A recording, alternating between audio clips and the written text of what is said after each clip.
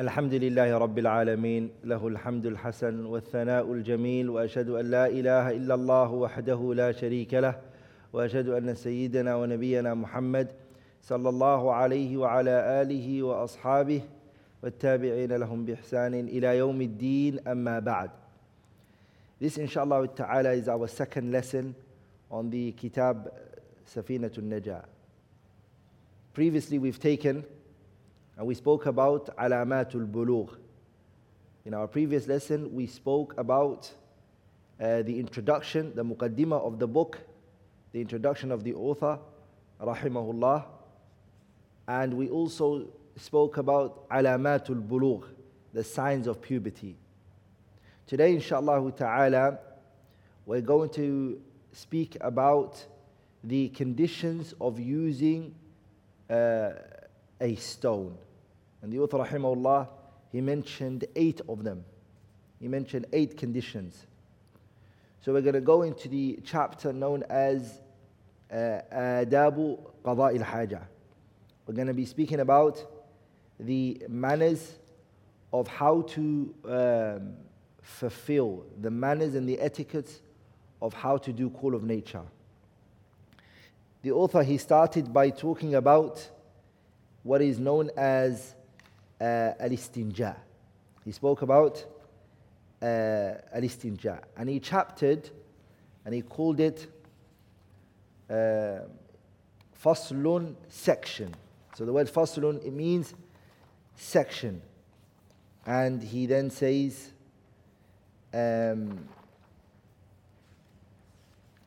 شروط إجزاء الحجر ثمانية. The condition of using a stone, and they are 8.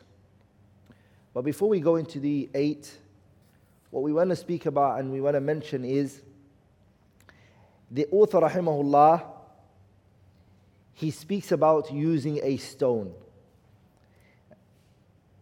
and he doesn't speak about using water.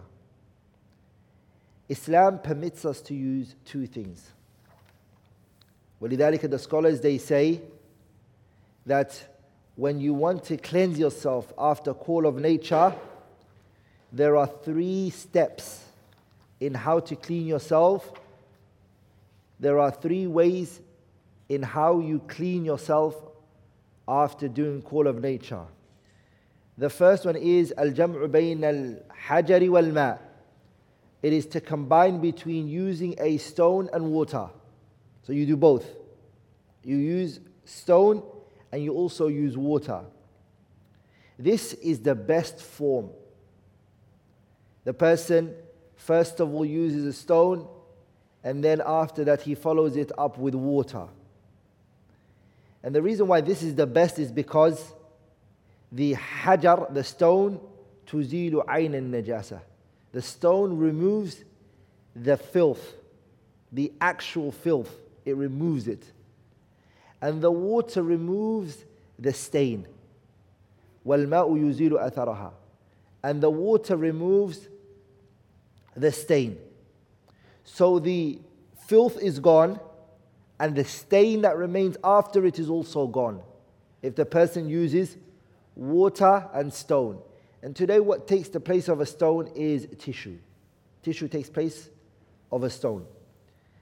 Number 2, the second way a person can clean themselves after call of nature is al-iqtisaru ala al-ma'. To just only stick to water. That you don't use stone, nor do you use tissue. You only use water. And this one is in the second stage. It's the second level. The best one is when you combine between using water and stone. The second one is, in level, is to just only use water. And the third and final one is al-iqtisaru ala al-hajar, to only just use stone and stay away from using water. And that is the lowest of the 3. That is the lowest of the 3. And that is permissible. To just only use stones, it is permissible even if you have water. Even if the water is present, you are allowed to use stone. Or you are allowed to just use tissue even if you have water. But you haven't gone and you haven't taken the best path. You haven't taken the best path. You've avoided the best path. Now, when we speak about al-istinja, cleaning yourself after call of nature, we have to understand that there are 4 pillars.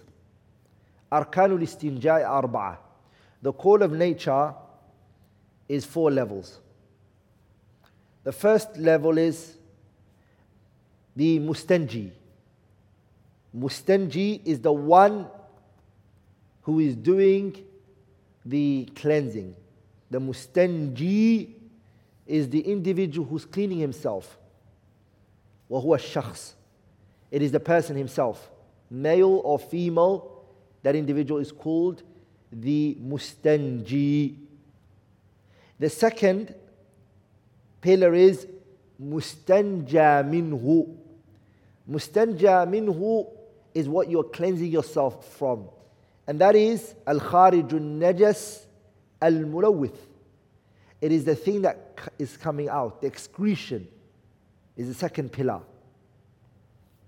The mustanja minhu, which is al-khariju an-najas al-mulawwith. It is the impure thing that's coming out. It is the excretion itself. Number 3, mustanja fihi. And the mustanja fihi is the private part. Al-qubul wa-dubur. It is the front and the back part. It's not the excretion, but it's your front passage and your back passage. Al-qubul wa-dubur. And number 4 is mustanja bihi. And the mustanja bihi is the mustanja bihi, which is the 4th and final pillar. It is al-ma' or al-hajar. It is the thing that you're going to use to clean yourself with. And that is either water or a stone or ma yaqumu maqamaha, or anything that takes the place of the stone. So these are the 4 pillars. These are the 4 pillars. The author is really focusing on here the mustanja bihi. He's going to be focusing on the mustanja bihi. Mustanja bihi means that which you're going to use to clean yourself. And as I said, they are 2. The first one is water, and the second one is a stone. The author doesn't speak about water now. He only speaks about the stone. Okay? Some of the scholars, they mention that the istinja bil hajar, cleansing yourself and cleaning yourself after call of nature with stone, is a rukhsa. It's a rukhsa. It is a easy way. It's a gentle ruling that was only prescribed for this ummah, Ummatu Muhammad. I.e., the previous nations, they had to use water. The previous nations, they had to use water. So this is khasa'isu hadhihi al-ummah. It's something Allah uniquely gave this ummah. Some scholars, they said that. As for the water, it's not something we're unique in. Previous nations, they used to use water. ولذلك, if you go to the kitab Bustan al-Arifin by Abu Layth al-Samarqandi, he mentions that the first person to actually do istinja with water was Nabiullah Ibrahim. And some of the scholars of tafsir, some mention the ayah وَإِذِ ابْتَلَى إِبْرَاهِيمَ رَبُّهُ وَإِذِ ابْتَلَى إِبْرَاهِيمَ رَبُّهُ بِكَلِمَاتٍ فَأَتَمَّهُنَّ. They mentioned the kalimat here. Some of them they mentioned it is al-istinja bil ma'. على كل حال, the istinja stand on those 4 pillars. The author, rahimahullah, he goes into شروط إجزاء الحجر, the conditions in which you would need in order to use a stone. There are conditions that the author rahimahullah mentioned that have to be met before you can consider using this particular stone. Some scholars, before they go into that, generally, some of the ulama, they have actually spoken about it. They've spoken about fadalatul anbiya, the waste that come from the prophets. Are they pure or are they impure? Some scholars have actually spoken about this. This is an issue that was discussed from the scholars. Like for the excretions of the prophets, and also the saliva of the prophets, and also the sweat that come from the prophets. What are they ruling? Are they pure or are they impure? وَمَا إِلَى ذَلِكَ. The scholars have discussed this. But we're not going to go into that. We're not going to go into that. We're only going to stick to what the author rahimahullah mentioned. شُرُوطُ إِجْزَاءِ الْحَجَرِ. The conditions that have to be met for the stone to be something we can use. The author rahimahullah mentioned 8. The author rahimahullah, he mentions 8, but they are more than 8. They are actually more than 8. They are 14 inshaAllah ta'ala. For 14 conditions. I'm going to mention those 14 conditions quickly, but I'm only going to explain the 8 that the author rahimahullah mentioned. But before I go into that, the author said, شُرُوطُ إِجْزَاءِ الْحَجَرِ. First of all, we have to take the word shurut is a plural. And in the Arabic language, the plural are 3 types. The word shurut is a plural. And the word plural in the Arabic language, shurut, is a plural. And plural in the Arabic language is 3 types. The shurut are 3 types.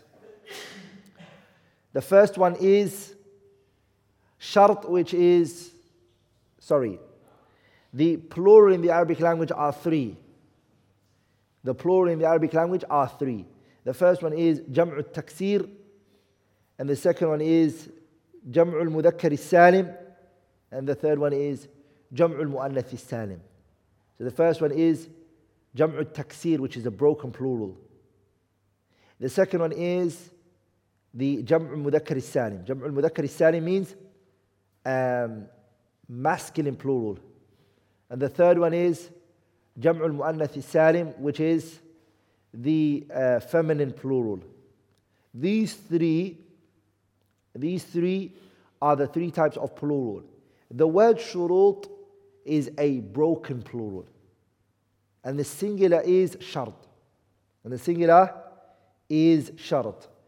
In the Arabic language, the word shart is alama. It's a sign. It's a what? It's a sign. Lakin, that is not what it means according to the istilahi usage. Meaning, according to the scholars, their understanding of the word shart is ما يلزم من عدمه العدم ولا يلزم من وجوده وجود. The word shart, according to the scholars, is ما يلزم من عدم العدم. Its absence necessitates the absence of the thing that you want to do. I.e., if you're praying salah right now, and the shart for the salah is wudu, and the wudu is missing, so is the salah missing. So the absence of the condition is the absence of the action itself, meaning the salah here. The condition is the wudu. The wudu being absent is the salah being absent. So if the wudu is not found, the salah is also not found. وَلَا يَلْزَمُ مِنْ وُجُودِهِ وُجُودٍ. And the presence of the wudu doesn't necessitate the presence of the prayer. Just because you have wudu doesn't mean we found the prayer. Okay? That's what it means, shart. That's what shart means. The author, rahimahullah, he says, إِجْزَاءِ الْحَجَرِ ثَمَانِيَةٌ. The conditions. So we now know what the word shart means. The word shart means a prerequisite. It's a condition.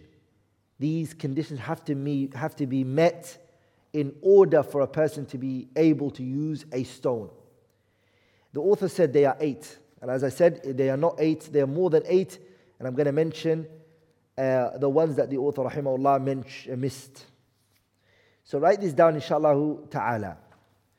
The conditions, شروط إجزاء الحجر, are categorized into 3. The conditions of the condition of using a stone are categorized into 3. The first one is من حيث كوني حجرا أو ما في معناه. The first condition is whether it even meets the condition of it being a stone. First condition is, has it met the condition of being a stone? Have we found in it, is it present, the conditions of a stone? It has to be a stone. And what are the conditions of a stone? There are 4. There are 4 conditions for us to consider this to be a stone. The first one is أن يكون جامدا. It has to be jamid. I mean, it can't be a fluid. It can't be something that flows. It has to be jamid. It has to be solid. The second condition for it to meet, in order for it to be a stone, is أن يكون طاهرا, that it has to be pure. The third one is أن يكون قالعا. It is something that can remove. A stone can remove something. And the fourth one is أن يكون غير محترم. It can't be something that is respected. It can't be something that's sacred. Those 4 conditions are من حيث كوني حجرا أو ما في معناه. It is, does it meet the condition of it being a stone or anything that takes its place? So those are 4. The second condition is من حيث الخارج. The impurity that's coming out. The impurity that is coming out, there are 7 conditions. There are 7 conditions regarding the impurity that is coming out. Number 1. So those are 7. So they are 7. أن يخرج الملوث من فرج. The impurity has to come out from the private part. Number 2, ألا يجف النجس. The impurity cannot dry. ألا ينتقل. It cannot move from one place to another. ألا يطرأ عليه آخر. Nothing else comes onto it. Number 5, ألا يجاوز صفحته وحشفته. It cannot fall onto the inner part of the person's 2 thighs. It cannot go, that which we wrote on the board, it can't be found in the person's buttocks or the front of the dhakar, the man's private part. It can't be on the head of the private part of the man. ألا يتقطع. It cannot be something that cuts up. ألا يصيبه ماء. Also water cannot go onto it. These 7 are the conditions for the impurity. And there are 3 conditions in terms of how you clean yourself or how you use the stone. And that is the 3rd type. And in there are 3 conditions. أن يكون بثلاثة أحجار. It has to be with 3 stones. أن يعم المحل كل مرة. That every time it has to be able to cover the whole entire area. أن ينقي المحل. And it also has to clean the place. Those are 14. But we've divided them into 3. The first condition is concerning whether it meets the criteria of a stone. And in there are 4 conditions. And the second one was conditions pertaining to the excretion.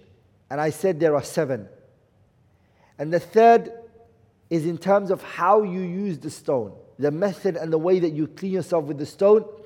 And these are 3 conditions. If you add them together, 4 plus 7 is 11, and then add 3 is 14. Those are the 14 conditions that the scholars mention when it comes to fuqaha al-Shafi'iyya. The Shafi'i scholars, they mention in regards to ijza' al-hajar, using this stone. Okay?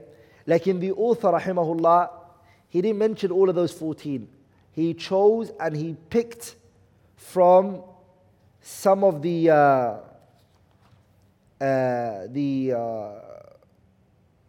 used some of the first condition, and he took some from the second condition, and he also took some from, or one from the, or some from the third condition. And we've written those 8 on the board. We're going to now cover them, inshallah ta'ala. We're going to go through each one bi'idhnillahi al-kareem. So let's start, inshallah ta'ala, with the 8 that the author, rahimahullah, mentioned. So the first of the 8 that the author, rahimahullah, mentioned is أن يكون بثلاثة أحجار. أن يكون بثلاثة أحجار. In order for a person to clean themselves with a stone, or the condition for using a stone, the first of them is 3 stones should be used. 3 stones must be used. What about if a person used 2 stones? And those 2 stones that you used, it actually cleaned you. It actually cleaned you. It cleansed the place. Are you allowed to just stick to those 3? So are you allowed to just stick to those 2? Or is it a must for you to use 3 stones regardless of whether 2 cleans you or 1 cleans you? Is it a must that you use 3 stones? Yes, it's a must. You have to use 3 stones. That's the bare minimum. You have to use حتى لو حصل الإنقاء بدونها.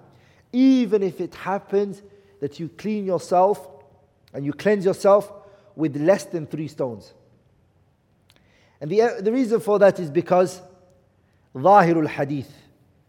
Al-Imam Muslim narrated in his Sahih on the authority of Salman al-Farisi radiyallahu ta'ala anhu, قيل له, it was said to him, Salman al-Farisi, it was said to him, قد علمكم نبيكم قد علمكم نبيكم, your prophet has taught you كل شيء, in everything.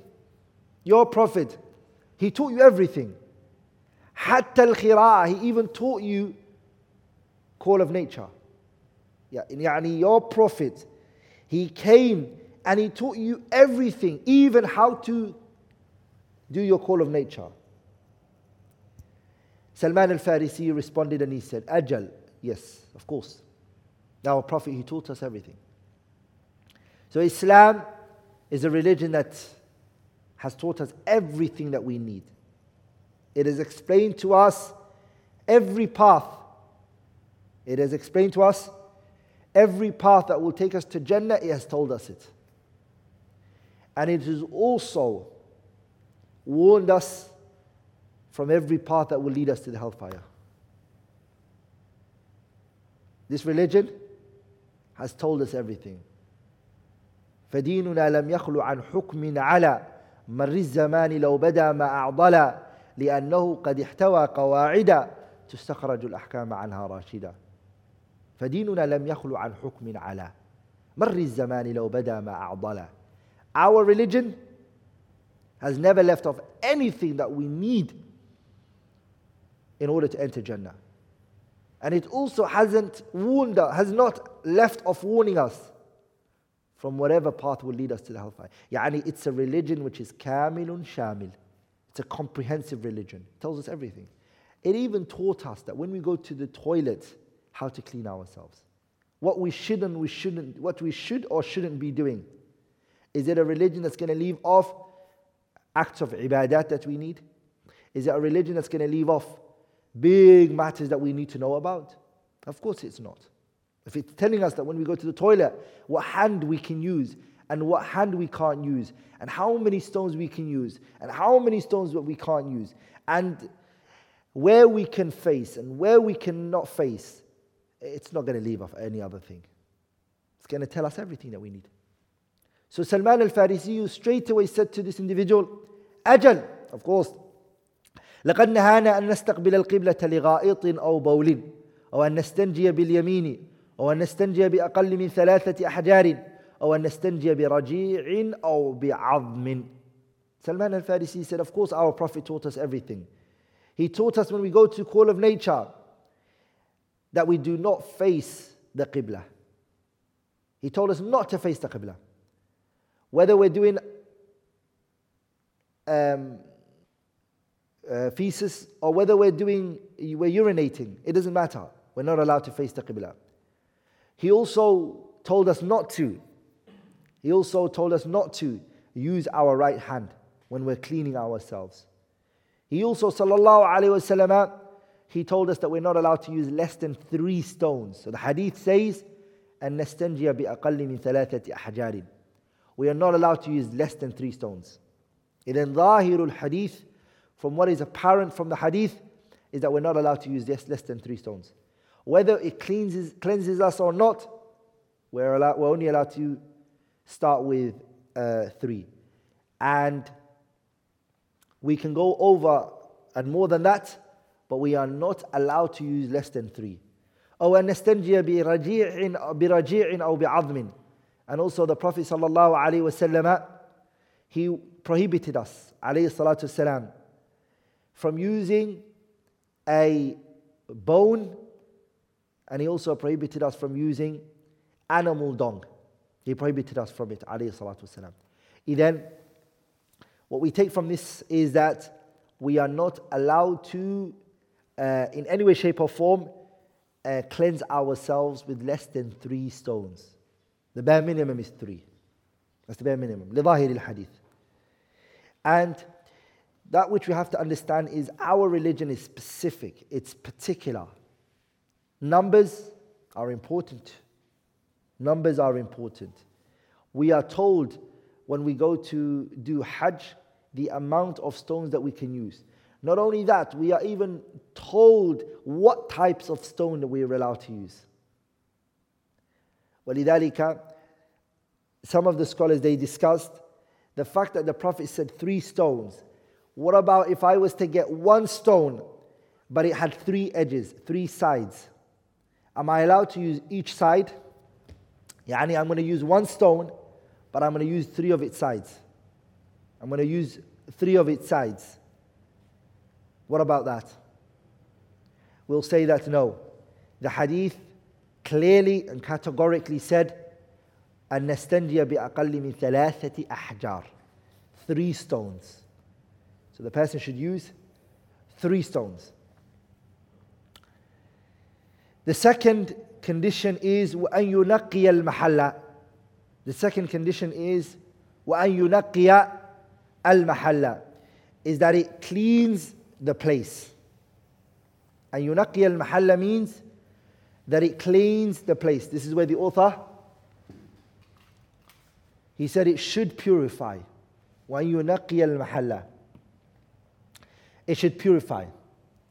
It should purify the person's place that you're cleaning. It should. It's a condition. If it doesn't, then it's not meeting the second criteria, the second condition. Okay?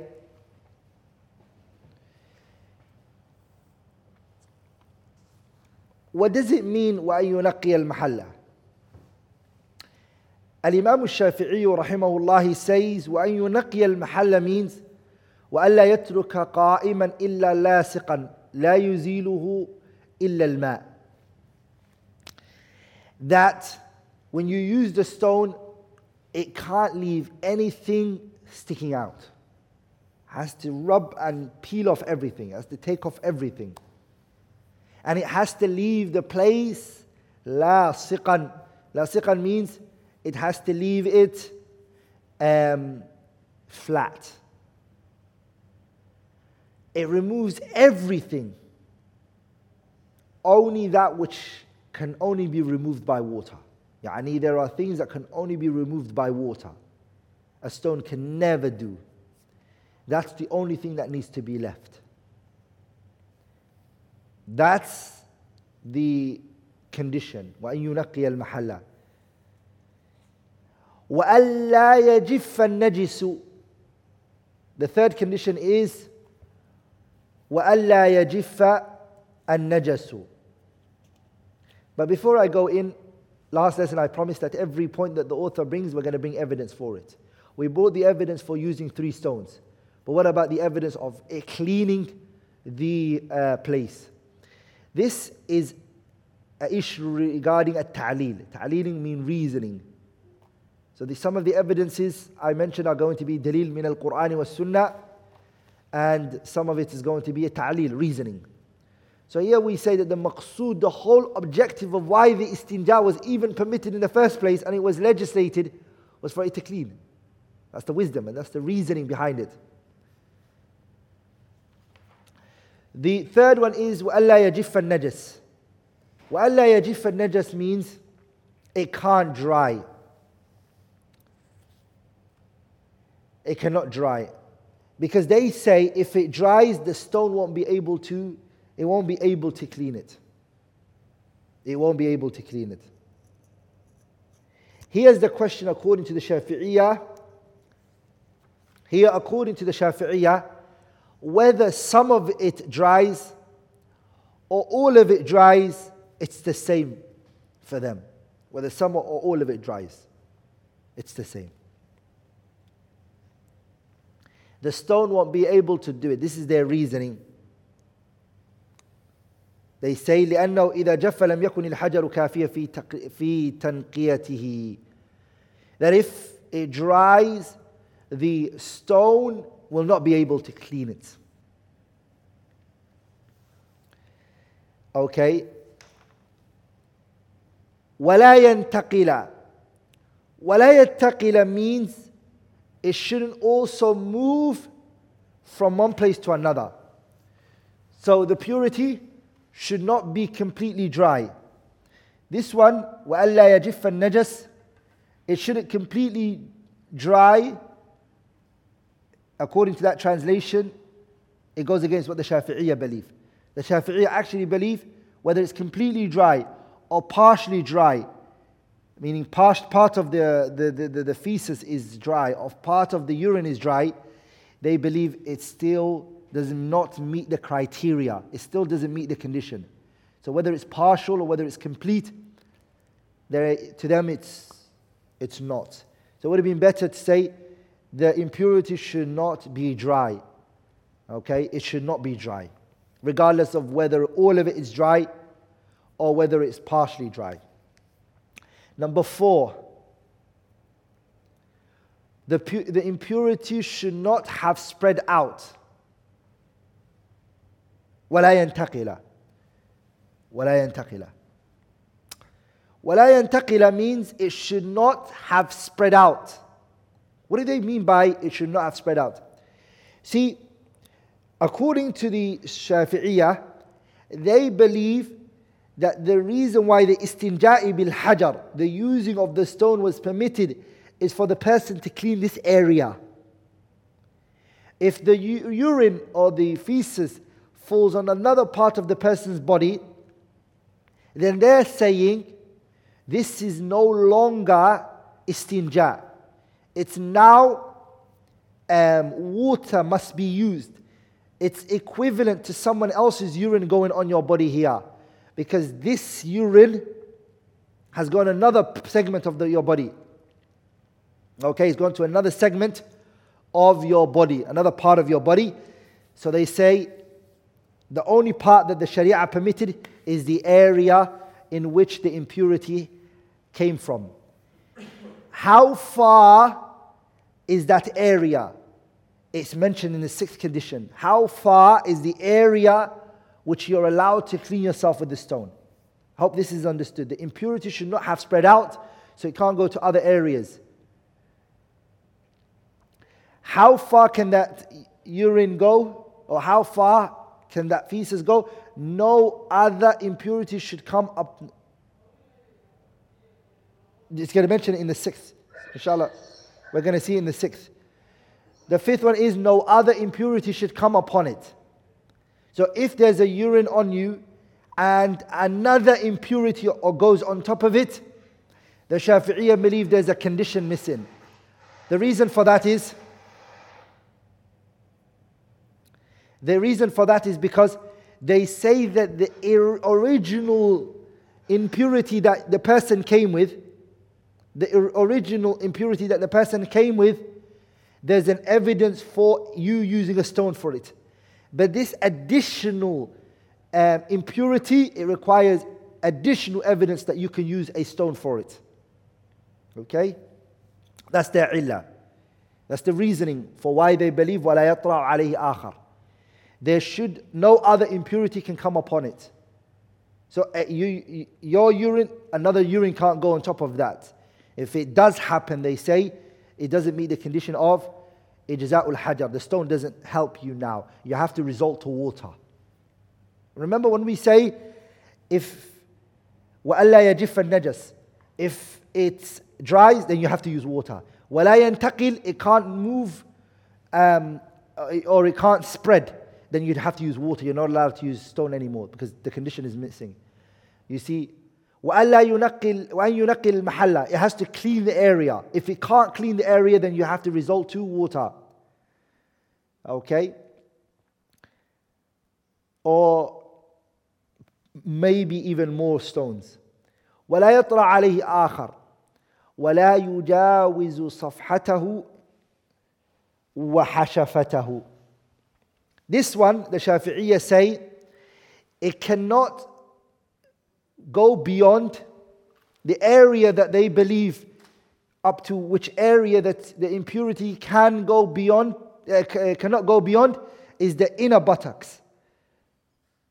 So the inner buttocks, the person's in between their thighs, up that area, that's how far they say it can go. And the head of the private part of the man. Then وَحَشَفَتَهُ is the head of the private part of the man. Okay? The impurity can't go beyond that. So if it goes on your thighs or your knees, or it goes on other areas, they say that it has spread out now. It has spread out. The limit that you have is that area. And as I mentioned, their reasoning for this is what? If it goes beyond that limit, they're saying it's of no difference. There's no difference between impurity going on your leg, for instance. Okay? And if impurity goes on your leg, you can't use a stone. You have to use water to clean it. Okay? Number 7 is water should not splash onto the stone. Water should not splash onto the stone. وَلَا يُصِيبُهُ مَاء. Water cannot splash on it.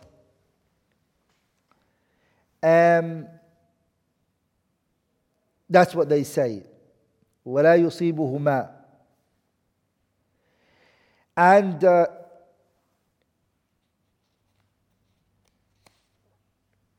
whether is that water is clean or whether it's not clean, according to the Shafi'iyya, it doesn't matter. Whether it's clean water or not, the stone must not come into contact with water. It shouldn't. They don't believe that. And again, وَلَا يُصِيبُهُ مَاء, which is the 7th condition, it goes under the 5th one. So the 7th one, it falls under the 5th. وَلَا يَطْرَعُ عَلَيْهِ آخَرٌ. Nothing else goes onto it, whether it's pure or impure.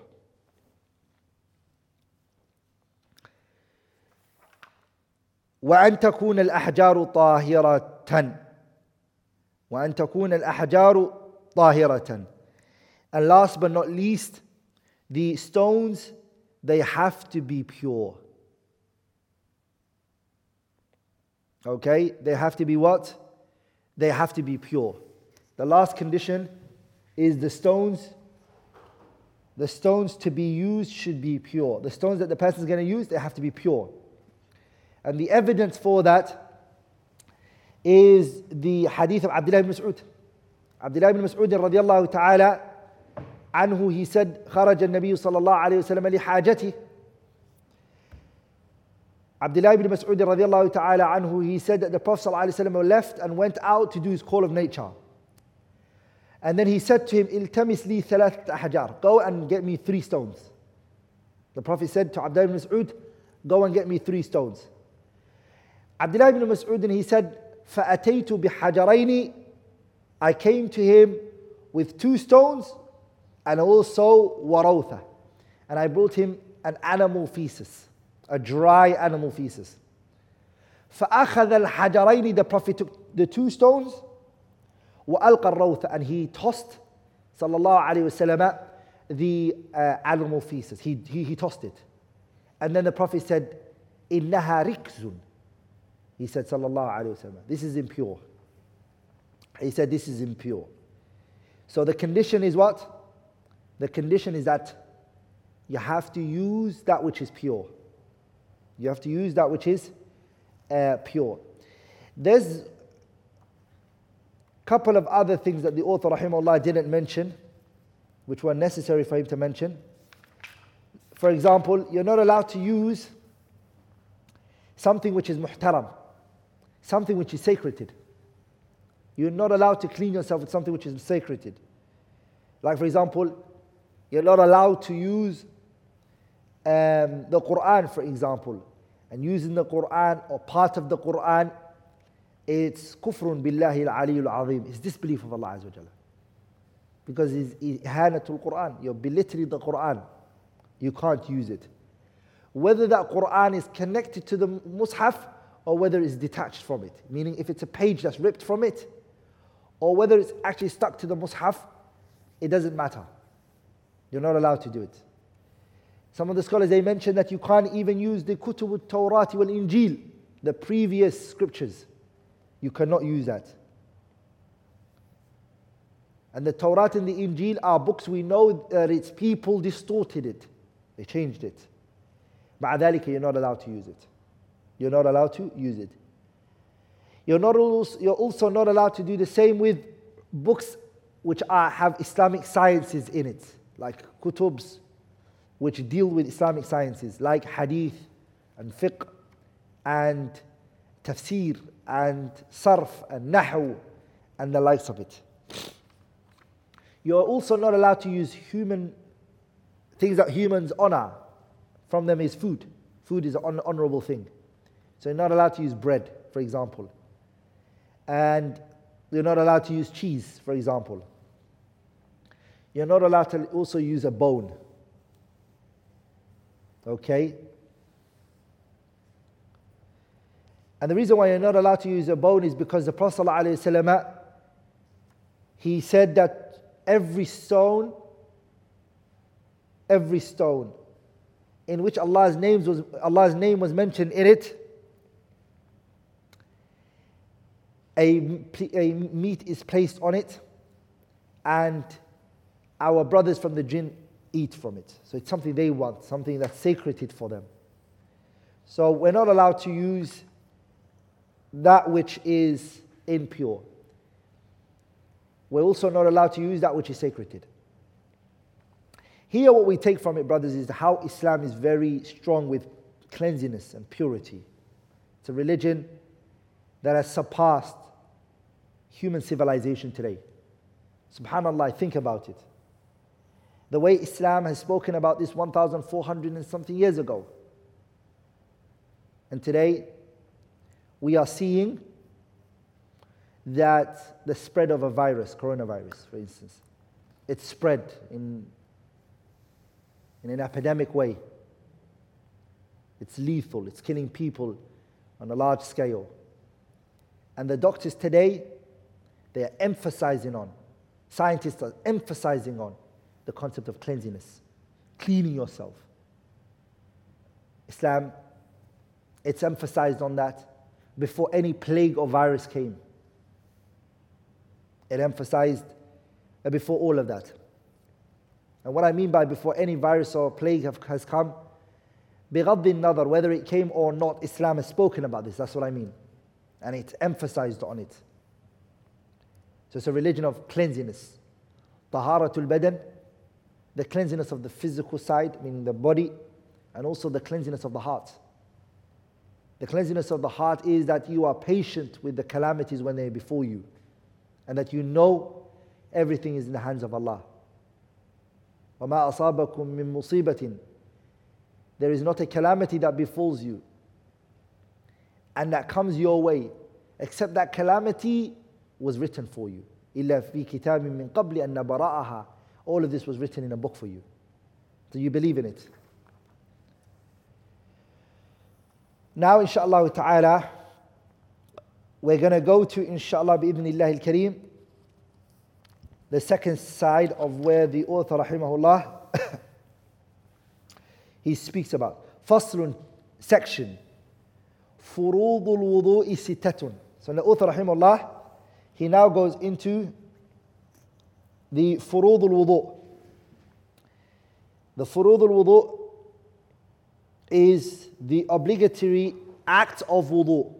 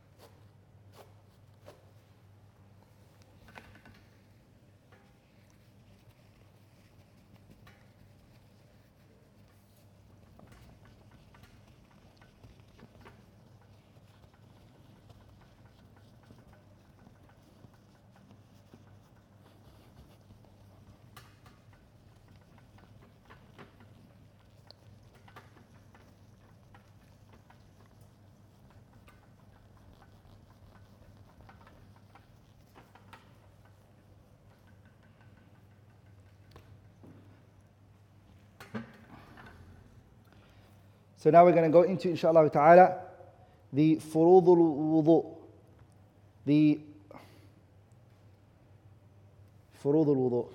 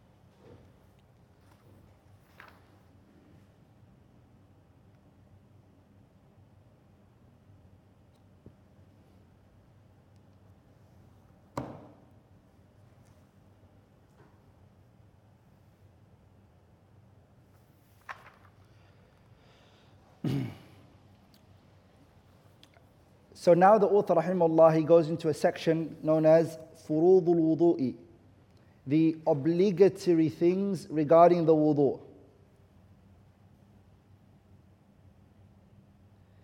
The obligatory acts of wudu'. The word furud, it means, or it's the plural of the singular word fard. And fard is al-nasib al-lazim, according to the ulama al-lugha.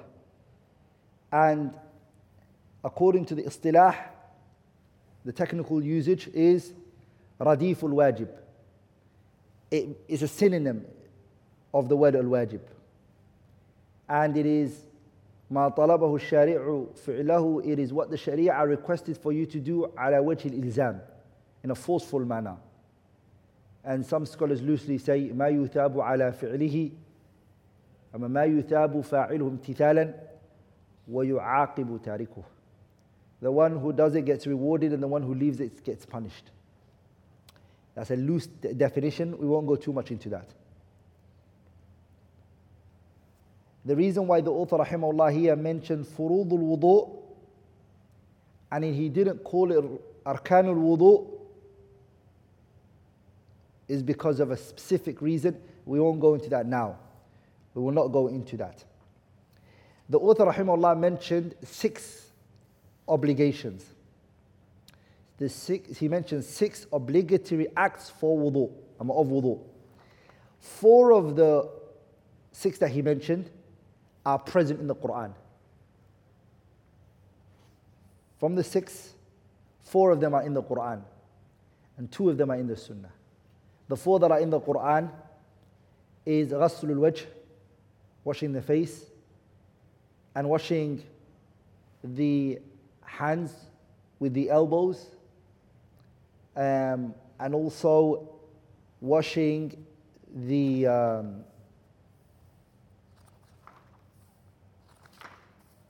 washing the face, washing the 2 hands with the elbows, and also wiping over the hair, and also washing the 2 feet.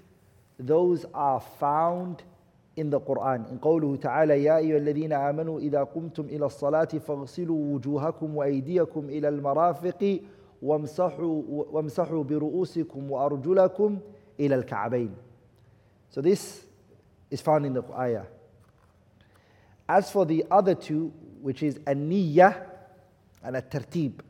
Niyya, intention, we have the hadith إنما الأعمال بالنيات. We have the hadith إنما الأعمال بالنيات. And as for the tartib, we have the hadith of the Prophet ﷺ where he said ابدأوا بما بدأ الله به. Start that with that which Allah started with. Okay? And also the Arab, they do not do تفريق المتجانس إلا لنكتة. The Arabs, they don't distinguish between 2 things which are the same unless there's a reason behind it. And Allah Tabarak wa Ta'ala, He distinguished between the things that need to be washed and the things that need to be wiped. So we recognize from that it's sequences. Sequence. For example, the ayah talks about washing the face. The washing the face and the washing of the legs, they have in common washing. But why is it that in between the 2 washings, He placed between it wiping? وَامْسَحُوا بِرُؤُوسِكُمْ. Why didn't He not just put all of the washing in one side and the wiping on one side? And why did He place in between those 2 washings the wiping of the head? Because the wiping of the head comes before it. So the Arabs do not distinguish between al-mutajanis, 2 things which are the same, unless there's a wisdom and a reason behind it. And the reason here behind it is that order, the sequence. Ala kulli hal, those are the 6 that the author rahimahullah mentioned. We're going to go through each one bi'idhnillahi al-kareem. The first one of the 6 is an-niyyah, intention. Intention is the first one. What I want to say, inshallah ta'ala, my beloved brothers and sisters, is that the intention is a topic that the scholars spoke about in great details in many books and many sciences. ولذلك الإمام الشافعي رحمه الله, he mentioned that the hadith إنما الأعمال بالنيات, he mentions that it enters 70 chapters of fiqh. ولذلك the poet, he said وهو في 70 بابا يدخل عن الإمام الشافعي ينقل وهو في 70 بابا يدخل. It enters 70 chapters. عن الإمام الشافعي ينقل, and this is transmitted from الإمام الشافعي.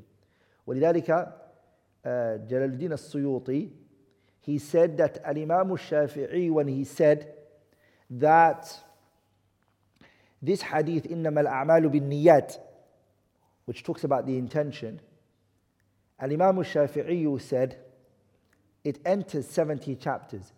Did he mean it من باب التحديد أو التكثير? Did he mean it من باب التحديد أو التكثير? يعني did Imam al-Shafi'i mean by this that 70 meaning it enters many chapters, and he didn't mean specifically 7, because the Arabs sometimes use the word 70 as to mean something being a lot. As Allah said in the ayah, استغفر لهم أو لا تستغفر لهم إن تستغفر لهم 70 مرة فلن يغفر الله لهم. So Allah says, if you ask for them forgiveness 70 times, Allah will not forgive them. 70 here is للتكثير. You know, whatever, however much times you ask for them forgiveness, Allah will not forgive them. So when Shafi'i said 70 here, did he actually mean 70, or did he mean a lot? Suyuti took the opinion in his Kitab al-Ashbah wal-Nadha'ir that Imam al-Shafi'i meant 70 tahdid, specifically the amount. ولذلك if you go to the Kitab al-Ashbah wal-Nadha'ir, Suyuti actually proved that the 70 that Shafi'i mentioned, in which in the chapters of fiqh, in which إنما الأعمال بالنيات enters, he proved them. He said here, and he brought the 70. Suyuti brought it. Other scholars, they went and they proved more than 70, because remember إنما الأعمال بالنيات الأمور بمقاصدها, that every action is based on what is intended by it, is not only specific to ibadat, it's not only specific to acts of worship, it's also in mu'amalat, transactions. It enters al-talaq, it enters al-nikah, it enters al-buyu', it enters different chapters, and it's discussed in those chapters as well. So Al-Imam al-Shafi'i never meant by it 70 per se, but what he meant by it is that it enters more than 70 chapters. It's just too much, it's large. That's what he meant by it. Anyways, the first obligatory act for wudu is intention.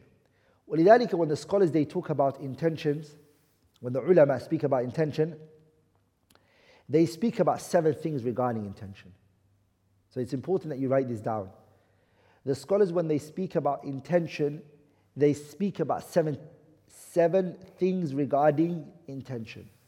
And a poet brought those 7 together, and he said, حقيقة حكم محل وزمن كيفية شرط ومقصود حسن.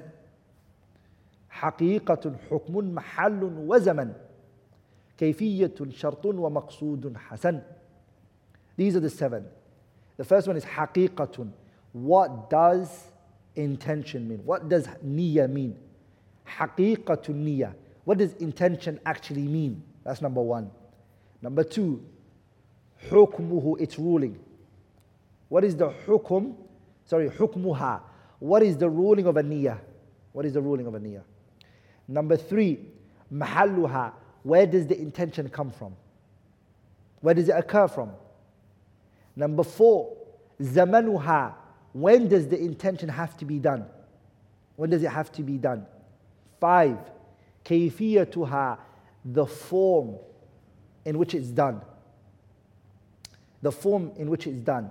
6, شروطها, its conditions, the prerequisites of intention. And 7 is مقصودها. What is the objective and the ultimate goal from this intention? What is the intention? So what is the objective of the intention? The scholars, they speak about those 7 I mentioned. Let's start with the first one. The word an-niyya, what does it mean? In the Arabic language, the word an-niyya means al-qasd. It means al-qasd. It's to intend something.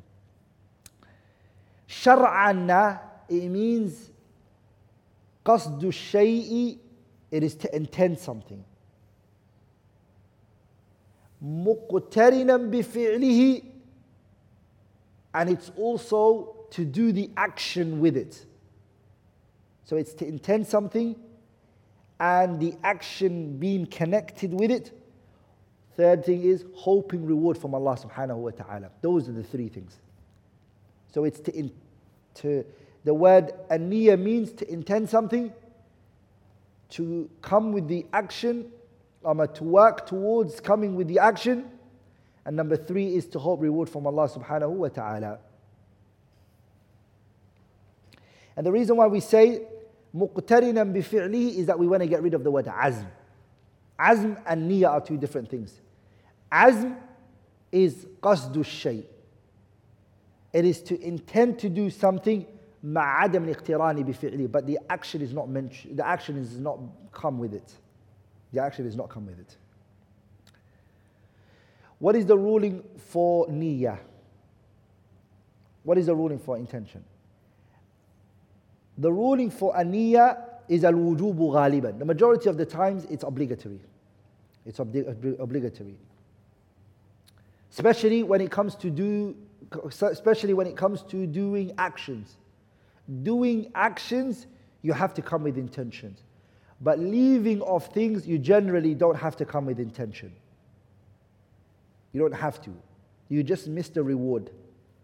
For example, staying away from zina, do you have to have the intention of not the intention of staying away from zina for the sake of Allah? Does that have to be there?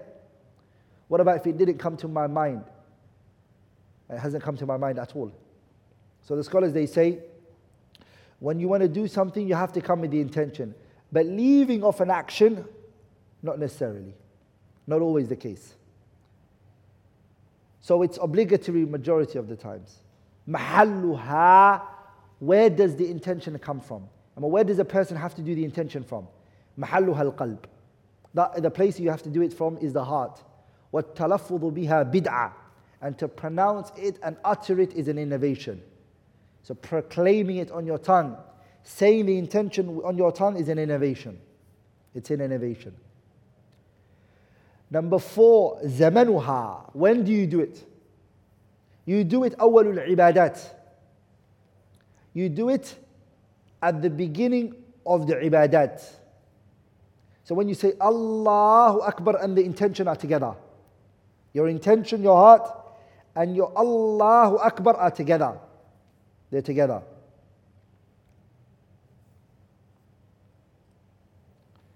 And some of the fuqaha Shafi'iyya, they say, the only one that you don't do it at the beginning of the ibadah and that you do it before the ibadah is fasting.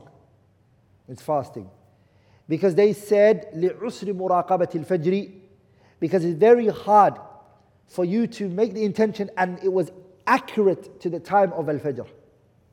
It's hard, they said.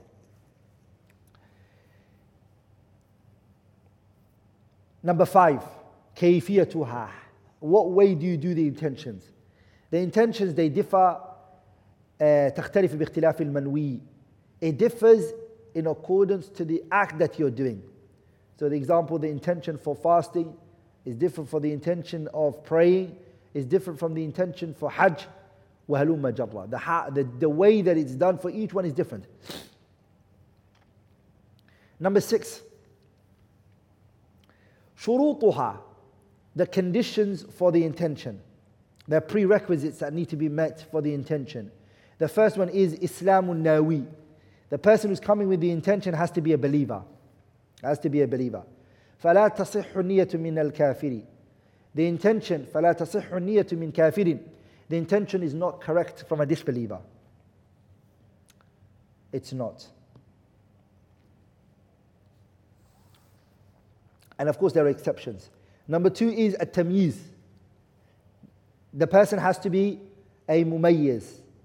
Mumayyiz here is the child who can distinguish things. And the scholars, the dhabit that they set for tamyiz is of course of different. Like in al-Shafi'iyya, they believe that the mumayyiz is الذي يأكل وحده, the one who can eat by himself. ويشرب وحده, and he can drink by himself. ويستنجي وحده, and he can also cleanse himself from the impurity by himself. The intention cannot be done by a child that hasn't reached this stage. He hasn't reached a tamyiz. And also a majnoon, a person who's insane. They can't. Again, there are exceptions. Number 3, al-ilmu bil-manwi. The person has to have knowledge of the thing that they're doing the intention for. They have to know it. So you're going to pray salah, you need to know what salah you're going to pray and how to pray it in order to do the intention for it. If you don't even know, for example, that dhuhr is 4 rak'ah and you want to do intention for it, then this is wrong. Because you don't even know al-ilmu bil-manwi. The 4th one, and these brothers, I'm going to mention are the 6 conditions for the intention. So number 4 is عدم الاتيان بما ينافيها. You can't come with anything that's going to nullify it. You can't come with anything that's going to nullify it.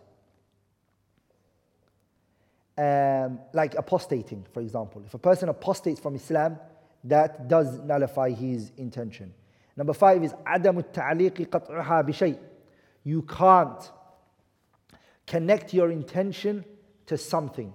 So for example, you say, if so and so enters, my prayer will disconnect. Then of course, when this happens, then your salah is disconnected because your intention was limited to that time. So you're not allowed to connect your intention to something. It has to be unrestricted. So you meaning, I'm going to do my intention for the prayer. Khalas. You can't say, I'm going to do my intention for the prayer if someone so and so enters it. This is called تعليق الشيء بشيء. Number 6 is عدم التردد في قطعها. The person he's thinking twice about whether he should disconnect from something or not. For example, someone's in the middle of the prayer and they say, shall I leave the prayer? No, I'm not going to leave it. No, I think I should. No, I'm not going to leave it. Then the salah is gone because you did taraddud. Also, the same with the wudu. If you do that, it will go. So these are the conditions that the scholars mentioned for the shurut. Last but not least, maqsuduha, its objective. What is it that is needed from the intention? What is the objective? First of all, before we go into, the scholars, when they speak about the intention, they divide it into 2. They say, قصد العبادة وقصد المعبود. قصد العبادة and قصد المعبود. قصد المعبود is what the scholars refer to as al-ikhlas. Ikhlas is قصد المعبود. Who are you doing this action for? Who are you trying to get closer to by doing this action? So this is called قصد المعبود. Who are you intending to do it for? Okay? Who are you intending to do it for? That's not what the scholars of fiqh speak about. Scholars of fiqh, they don't speak about qasdul ma'bud. Qasdul ma'bud is spoken about in aqidah. The concept of at-tawheed and singling Allah in this action. قُلْ إِنَّ صَلَاتِي وَنُسُكِي وَمَحْيَايَ وَمَمَاتِي لِلَّهِ رَبِّ الْعَالَمِينَ لَا شَرِيكَ لَهُ وَبِذَلِكَ أُمِرْتُ أَنَا أَوَّلُ الْمُسْلِمِينَ. This is ikhlas. وما أمروا إلا ليعبدوا الله مخلصين له الدين حنفاء ويقيموا الصلاة ويؤتوا الزكاة وذلك دين القيم. لن ينال الله لحومها ولا دماؤها ولكن يناله التقوى منكم. These are ikhlas. Who are you doing this action for? Who is the one you're trying to get closer to? That's qasdul ma'bud. And that's the most important one. The second one is qasdul ibadah. Qasdul ibadah, what does it mean? Qasdul ibadah means two things. Qasdul ibadah means two things. It means tamyizul adati anil ibadat. It is to distinguish the norms that the person does and his customs from the acts of worship. To distinguish one from the other. For example, someone used to just shower every morning, and he used to do this to cool himself down. Okay? Or he used to do it to clean himself. Every morning when he wakes up, he feels like if he doesn't do it, he's not clean. So he goes and he does that. But this morning he has to do janaba. He had sexual intercourse with his partner. He has to do ghuslul janaba. How does he distinguish the norms of him cleaning himself and the janaba? It's based on the intention. So this is called tamyizul adati anil ibadat. You're distinguishing your normal routine from an act of worship that you now need to do. Both of which are cleaning yourself. But what distinguishes one from the other is an intention. So ghuslul nadafa has to be distinguished from the ghuslul janaba. Also, ghusl and tamyizul ibadati ba'diha an ba'd. Distinguishing the ibadat from one another. Distinguishing the ibadat from one another. For example, how do you distinguish dhuhr from asr? It's an intention. Okay? Or how do you distinguish ghuslul jum'ah from ghuslu al-janabah? How do you distinguish one from the other? This is called qasdul ibadah. And those are the two types for the qasdul ibadah. Tamyizul ibadati anil adat or tamyizul ibadati ba'diha an ba'd. And these 7 that I've just spoken about right now, حقيقة حكم محل وزمن كيفية شرط ومقصود حسن, these 7 that are spoken about when someone is speaking about the intention. These 7 you have to understand. If you want to look more into it, you can go into the kitab al-Fara'id al-Bahiyya and al-Shuruhat, the explanation that have been done on the kitab al-Fara'id al-Bahiyya. So that's the first condition, or the first obligatory act of wudu, which is an-niyya, intention. You have to have an intention. The second one is ghaslul wajhi, washing your face. Washing your face is obligatory. The question here is, what is the face? The face is whatever faces a person when they are talking to you. It's what they can see from you. And it is from your jaw it's here up to where your hair starts and to this ear to the other ear. So the length and the width. That's what your face is. And the obligation for that is قوله تعالى يا أيها الذين آمنوا إذا قمتم إلى الصلاة فاغسلوا وجوهكم. Wash your faces. To wash your face. وأيديكم.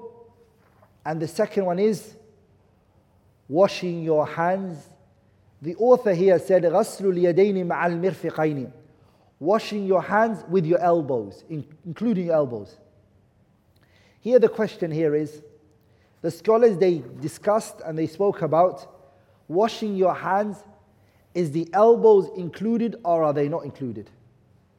Is the elbows included or are they not included? Because the ayah says, يَا أَيُّهَا الَّذِينَ آمَنُوا إِذَا قُمْتُمْ إِلَى الصَّلَاةِ فَاغْسِلُوا إِذَا قُمْتُمْ إِلَى الصَّلَاةِ فَاغْسِلُوا وُجُوهَكُمْ وَأَيْدِيَكُمْ إِلَى الْمَرَافِقِ. This word إِلَى الْمَرَافِقِ, and we have the author here saying غَسْلُ الْيَدَيْنِ مَعَ الْمِرْفِقَيْنِ. He used the word مَعَ when the ayah used إِلَى. غَسْلُ الْيَدَيْنِ, washing the two hands, مَعَ الْمِرْفِقَيْنِ, with the elbows. But the ayah said to the elbows. It says إِلَى الْمِرْفِقَيْنِ. Why did he mention the word إِلَى as to be ma'a? Because we find that the Quran, the word إِلَى has sometimes been used as the word ma'a. It has been. Like when Allah Tabarak wa Ta'ala says, وَلَا تَأْكُلُوا أَمْوَالَهُمْ إِلَى أَمْوَالِكُمْ. Do not eat their wealth with your wealth. Meaning, do not take the orphan's wealth and your wealth together.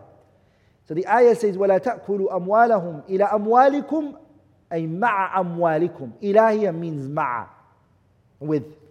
So the word إِلَى has been used as the word مَعَ. And the fact that it means with the elbows included is the hadith narrated by Daraqutni. And also Imam al-Bayhaqi من حديث جابر رضي الله تعالى عنه, where he said كان رسول الله صلى الله عليه وسلم إذا توضأ أدار الماء على مرفقيه. That the Prophet صلى الله عليه وسلم, if he did wudu, he would rub the water and he would wipe the water over his elbows. So that hadith, which Shaykh Nasir rahimahullah, Shaykh Nasir al-Din al-Albani rahimahullah hassanahu, he graded it to be sound. So the elbows, there's a narration for it which mentions adar al-ma', that the Prophet ﷺ he would wipe the water over his elbows. And of course it goes in line with the qa'idatul ulama, the principle that the scholars have mentioned, which is ma la yatimul wajibu illa bihi fahuwa wajib. Whatever the obligatory act cannot be done without it, it becomes obligatory. Meaning washing the hands, your hand and your arm will not be really done unless you do the elbow with it. You can't really wash your arm unless you add the elbow in it. So it becomes obligatory because of that.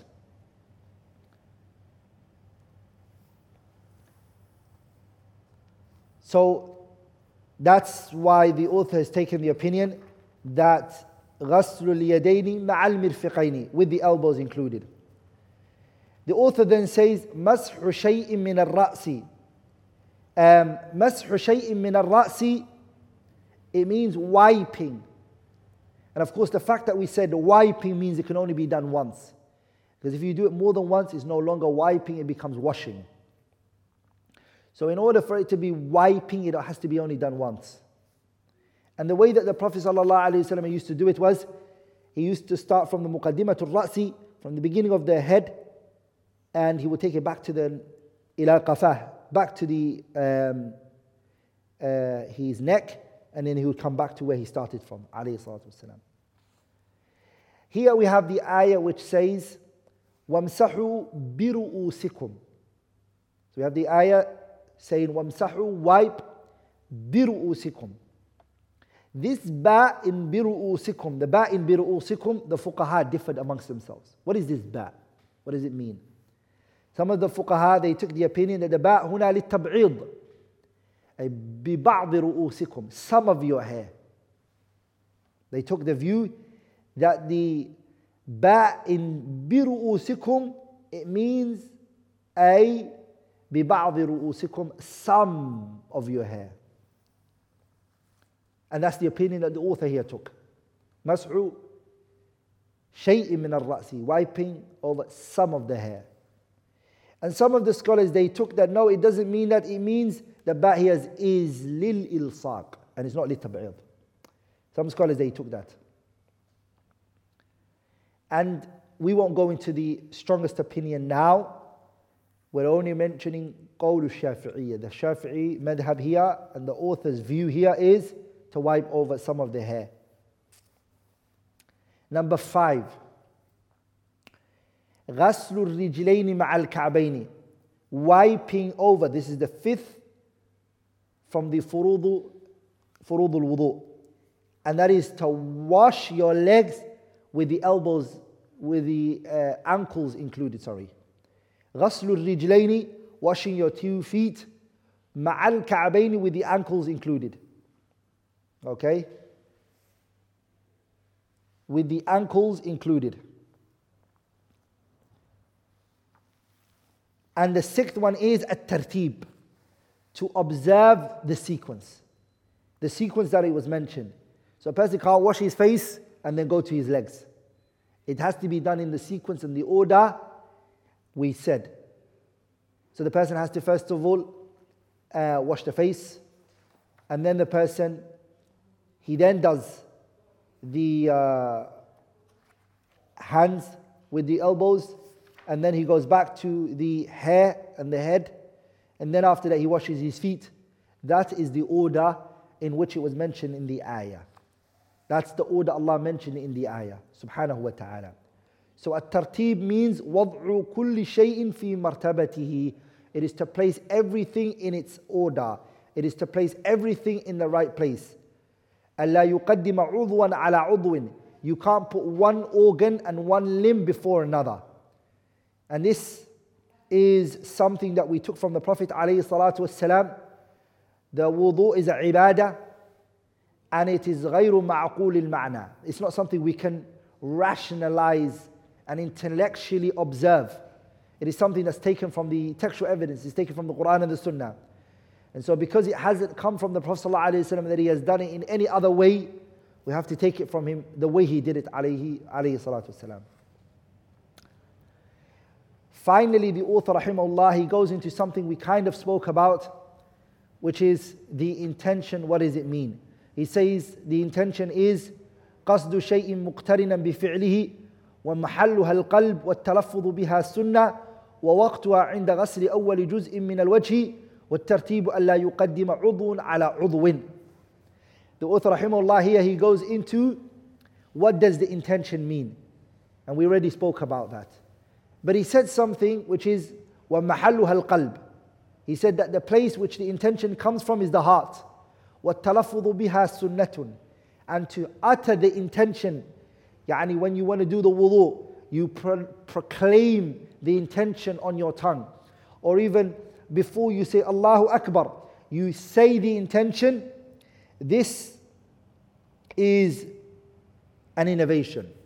Rather, if you go to the statement that Al-Khatib al-Shirbini transmits in his Kitab al-Mughni al-Muhtaj, in his Kitab al-Mughni al-Muhtaj, in the first volume, page 255, he transmits from Shihab al-Adra'i that he said, وَلَا دَلِيلَ لِلنَّدْبِ وتعقبه فقال هو ممنوع بل قيل بوجوب التلفظ بالنية في كل عبادة. Some have even gone to the extreme level of saying that it is obligatory to say the intention with your tongue. Some of them actually gone to that extreme. They said التلفظ بالنية واجب, that to pronounce or to say the intention with your tongue is obligatory. يعني when you, before you say Allahu Akbar, you say نويت صلاة الظهر 4 ركعات هكذا. You basically say it with your tongue. This is an innovation. It is not sunnah, let alone it being wajib. Let alone it being wajib. It's a bid'ah, it's an innovation. ووقتها, when you should say it, is عند غسل أول جزء من الوجه. Again, when is the first time that you say the intention? Is when it is when you place the water. As soon as you place the water on your face, this is when the intention comes.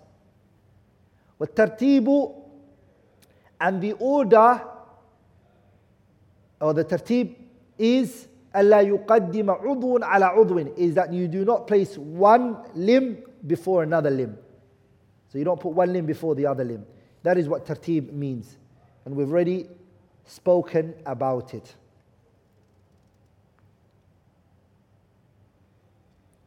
The way that a person can go against the order and the tartib is in two ways.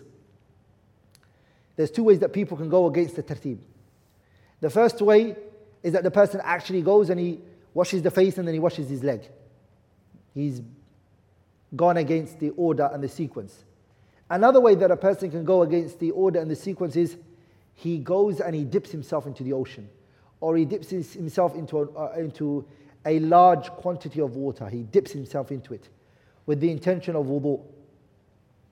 This also goes against the tartib. the sequence and the order. So these are the furud of the wudu. These are the obligatory acts of the wudu that the author rahimahullah mentioned.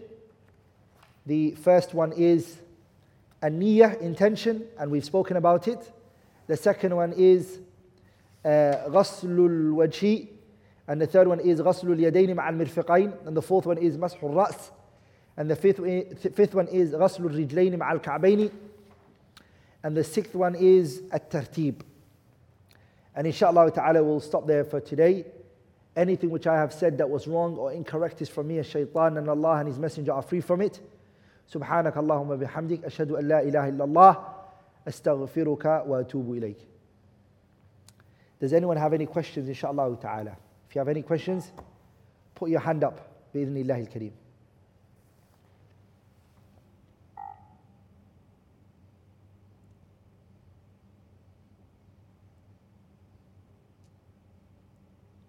So someone asked a question and they said, and Assalamu alaikum wa rahmatullahi wa barakatuh, Ustad, is it possible to pray 2 rak'ah of Jum'ah along with a small khutbah at home? Yani, am I allowed to do khutbah in my house basically? I have a number of family members.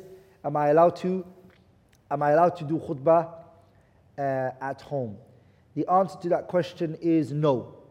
You're not allowed to do khutbatul Jum'ah in your house. The khutbatul Jum'ah is for the masjid. So what every one of us has to do is, because of the coronavirus, we have been prevented from being able to go to the khutbah. We've been prevented from it. So the congregation that we do in the house is going to be dhuhr. The salah that we're going to be praying at home is going to be dhuhr. And I'll highly recommend that, because we're not able to go to the masjid and pray the jama'ah and the Jum'ah in the masjid, for the next upcoming weeks, I will encourage you all to try your best to at least make a jama'ah in the house. If you've got a lot of siblings, if you've got your parents, you're married and you have a lot of children, then to establish a jama'ah in the house is highly recommended. It is something that you should do, is to pray jama'ah. As for praying Jum'ah in your house, then this is incorrect.